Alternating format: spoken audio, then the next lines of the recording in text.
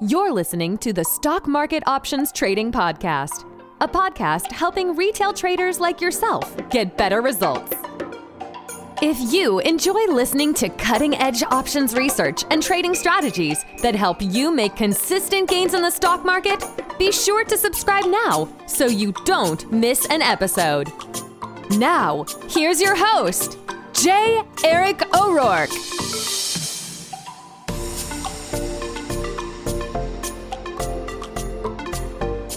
Welcome back to the Stock Market Options Trading Podcast. My name is Eric, and in this episode, I'm going to share some research I've been doing around using Bollinger Bands for trading options. And we're going to focus in on the Russell 2000 Index, trading RUT or RUT.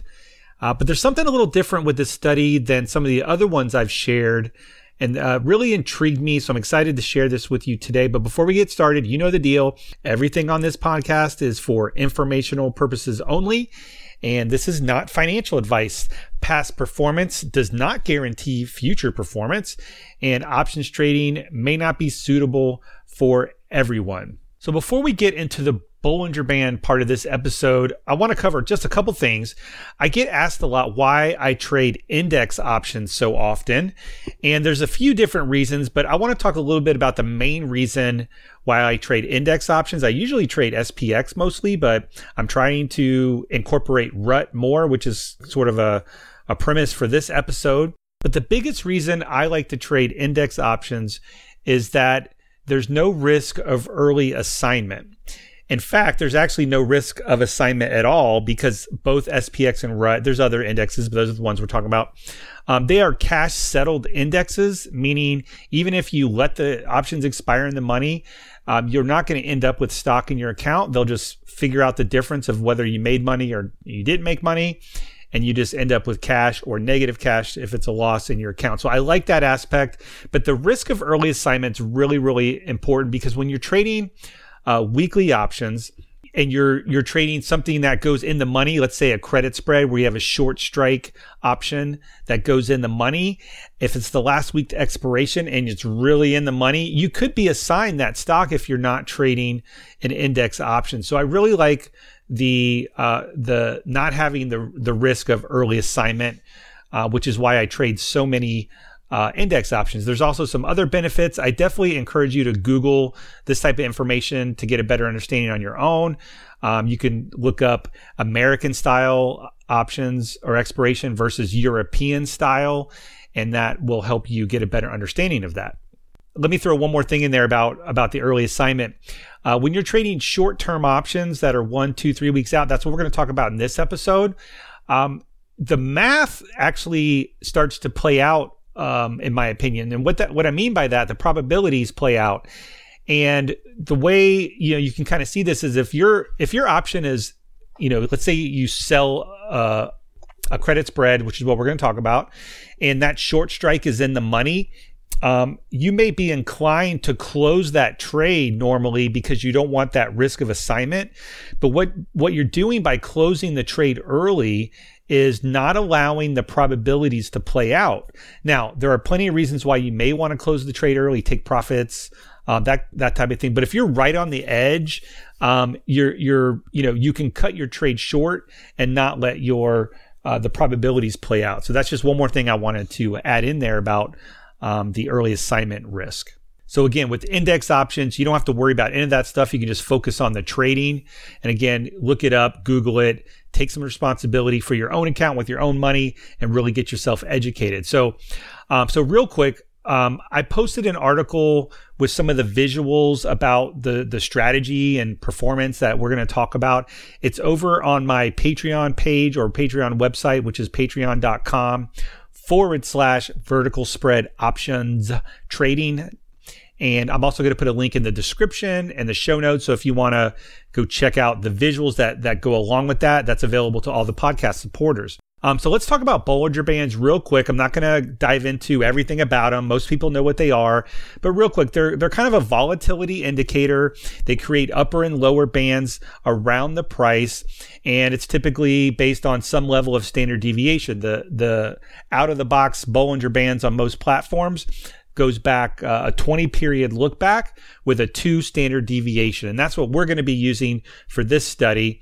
And there's a couple schools of thought on how to use them, and they really are like the exact opposite. So I'm not here to tell you which one's better. I'm just kind of letting you know how people use them that I've seen, what I'm more inclined to, and then what the actual research kind of showed. So for this particular study, we're going to get real specific. We're going to be focusing on the just the upper band. If the stock, in this case, the RUT, or the IWM is the ETF, but we're going to talk about the RUT.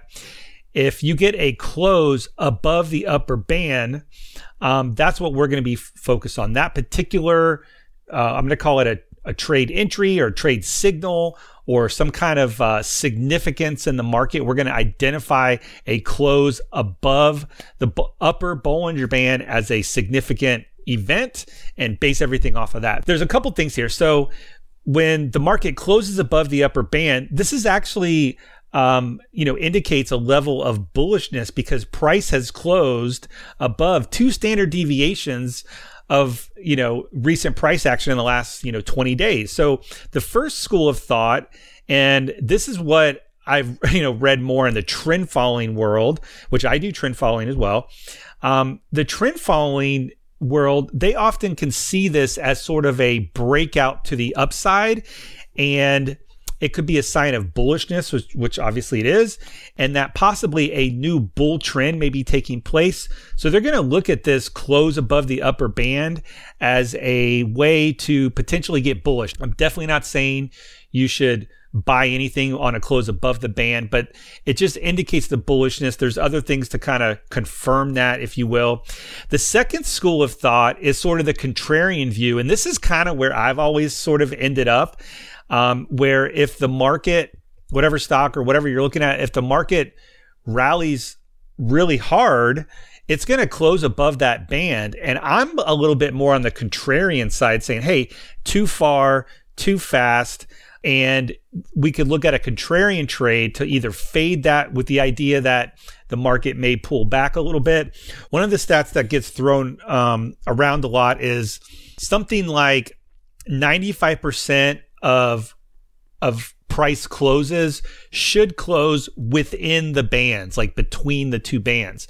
This can be sometimes deceiving because the bands are often sloping up and down when you get a volatility move in either direction. So just because the price is closing above the band doesn't mean the price is necessarily going to pull back, because the band's going to move higher too. So if it trades sideways, you could get a close inside the band. So it's not always a straight, like, okay, this thing's going to, quote unquote, reverse.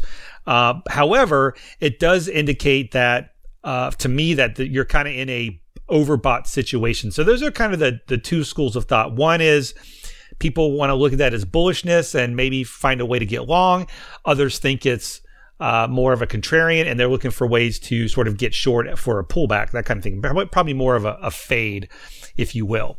So this trading signal, the close above the upper band, is sort of the foundation of this strategy. And I chose to focus on the SPX and RUT because I really wanted to combine the higher probability of credit spreads with this particular move, because it doesn't happen all the time. And we'll talk about the results and how many trades were issued, if you will, over the past. We're going to look at a 5-year look back. And it's not a ton, it's not like every week you're going to get this move. So I wanted to factor in some credit spreads, because you can position those to be higher probability. You can position them to be certain durations. So we'll talk about that in a minute. We're going to be looking at 5 years going back, as I mentioned. And there's 2 things that when you start back testing, especially with options and stuff, there's really 2 main things that I sort of focus on. One is the time to expiration, is, the number of days to expiration. And I'm sure there's tons of stuff on the internet. I know in the Tasty Trade world, they talk about 45 days for credit spreads, for monthly spreads. That's great. This one, we're going to be looking at shorter term moves, something less than 30 days. So time to expiration is very important. And then the other aspect is the distance from the price. So how far away is the option you are selling? And we're going to be selling credit spreads here for this study. How far away are you? And I'm air quoting, how safe are you? And what you probably know by now, if you followed my stuff before, is just because you're really far away from the money doesn't necessarily mean it's safer, because you're not going to make as much money with the safer you are. And then the one big one that goes against you, you can wipe out all your gains. So it's not necessarily the best idea to go super far out of the money, but it's also maybe not the best idea to go right at the money either, because the probabilities are less. So we're going to explore that a little bit here with the back test. So the way that we're going to measure the distance aspect of this is by looking at the delta of the option. So we're gonna focus our distance based on the short strike. The short strike of a credit spread is the option that's closest to the money, and then you buy the outer option, whether it's a call or put spread.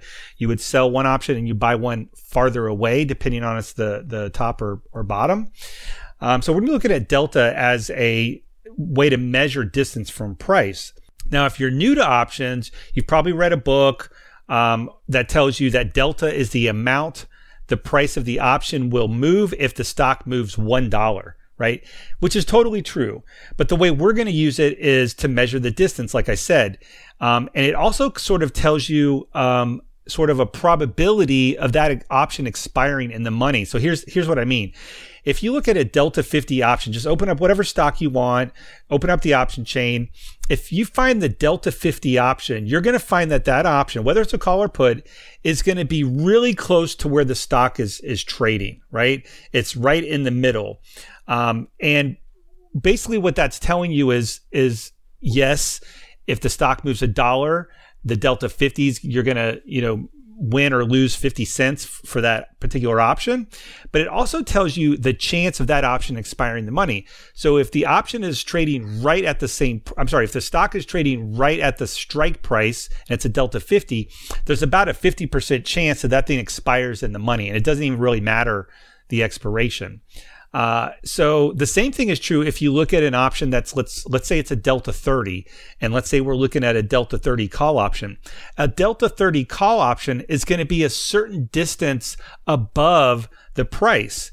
So the probability that call option expires in the money is less because the stock has to move up a certain amount to get above that.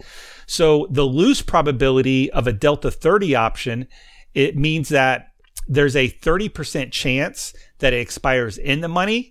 And the way you can read that is a 70% chance that it expires out of the money. And that's where the probability of selling options come in. And just to be clear, this is not an exact probability. It's a close probability. If you look in, and I use Thinkorswim, you can bring up the probability of in the money, and it's pretty close to the delta. So I term it as kind of a loose probability. So we're going to be looking at that distance. We're looking at different distances. We're going to end up around Delta 30 in most cases, but not always. And that's where we're going to be choosing to, where we're going to place our credit spread. So we're going to look at time, how many days to expiration. And I like to use the term DTE, days to expiration. We're going to look at 7 days, 14 days, 21 days, 28 days. So 1 week, 2 week, 3, 4 weeks to expiration with different distances to see which ones worked better when the Russell 2000 closed above that upper Bollinger Band. And real quick, I know that was a bunch of option information that I just went over. But if you're new and you're a podcast supporter, feel free to message me in the mobile app, the Patreon mobile app. You can message me directly with any option or trading questions, and I can get back to you. So feel free to, if you want to take that conversation offline, get with me and I'll get back to you as soon as I can. So, all right. So now we have a base understanding of what we're kind of researching here, what we're talking about. Let's talk about the Bollinger Band.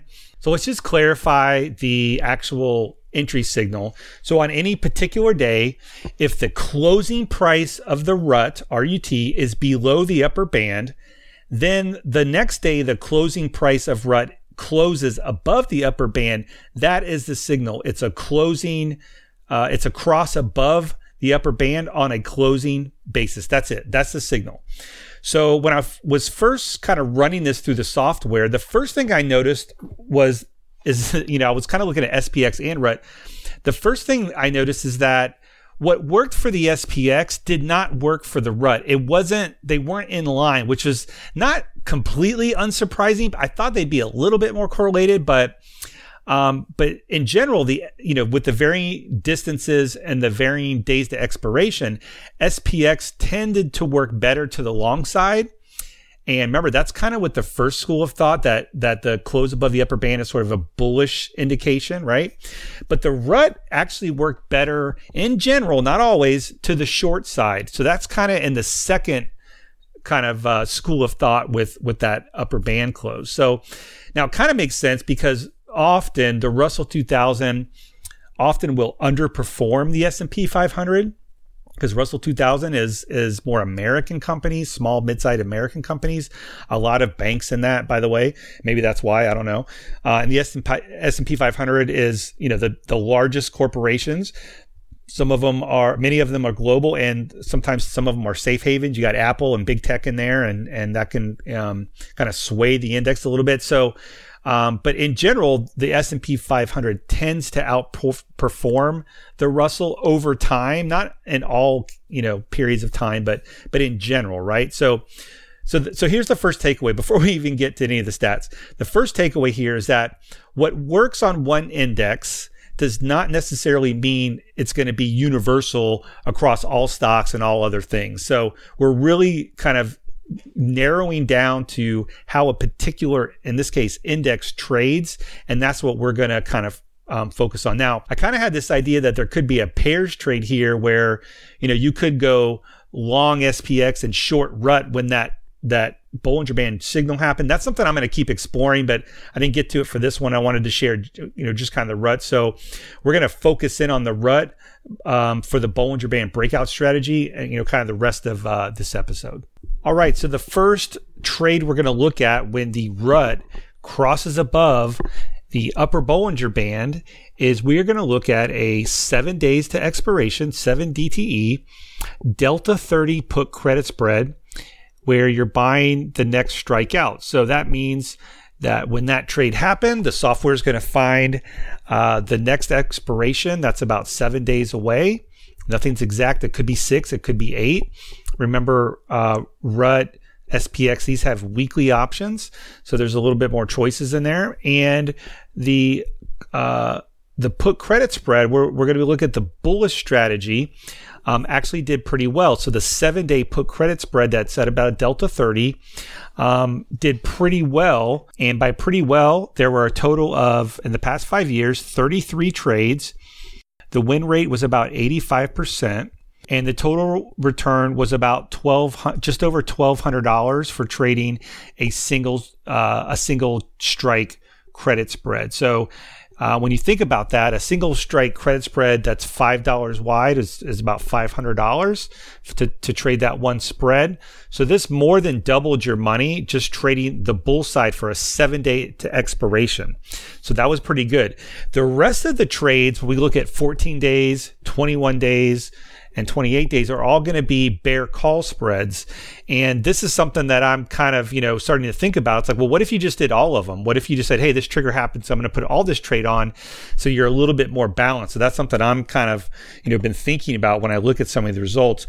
Let's go through the 14-day credit spread. This time it's a Delta 30 call spread. Had 29 trades, made a total of $2,400. And this could be 1 or 2 strikes, so it varies a little bit. But again, did very, very well. More than doubled your money trading the 14-day call spread. Then there was the 21-day call spread. This spread was a little bit different. The ones that performed best wasn't necessarily farther away. It was actually a little bit closer. It was a Delta 40. And when you look at that on the chart, a Delta 40 is only, a couple strikes away typically from price. So it's a little bit, I don't want to call it at the money, but it's a little bit closer to at the money.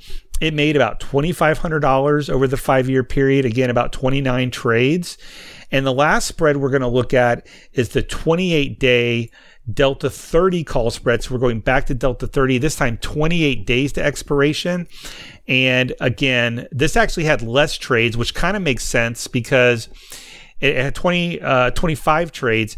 It's a little bit less because sometimes you can get multiple triggers and the software isn't going to take an additional overlapping trade. So you may get more trades with the 7-day spread versus the 28-day spread. And that's what we're seeing here. We had 25 trades over the past 5 years. Again, not a ton of trades, but very profitable, made over $2,000, over $2,300 actually, which is actually like 300 or 400% on your money during that time period. So again, this isn't a consistent strategy in the sense of I'm going to trade this every week. It's more situational, but it's a consistent strategy with these varying option spreads and types. It's a consistent strategy for that particular trigger, which again is the market, in this case, the rut crossing above that upper Bollinger Band. So I really think it might be easier for you to understand and see the results over on the website. So be sure to check the description for these sort of supplemental posts where you can see the results. There's a few more details there. Again, you can find that over on patreon.com/vertical spread options trading. Again, my name is Eric. I hope you enjoyed this episode. Feel free to share this, subscribe, and let me know what you think, and we'll see you at the next episode. Thanks for listening to the Stock Market Options Trading Podcast. To join our community of options traders, head on over to patreon.com/vertical spread options trading for details. But before you go, you should know that everything discussed on this podcast and in this episode is for informational purposes only and should not be considered financial advice of any kind.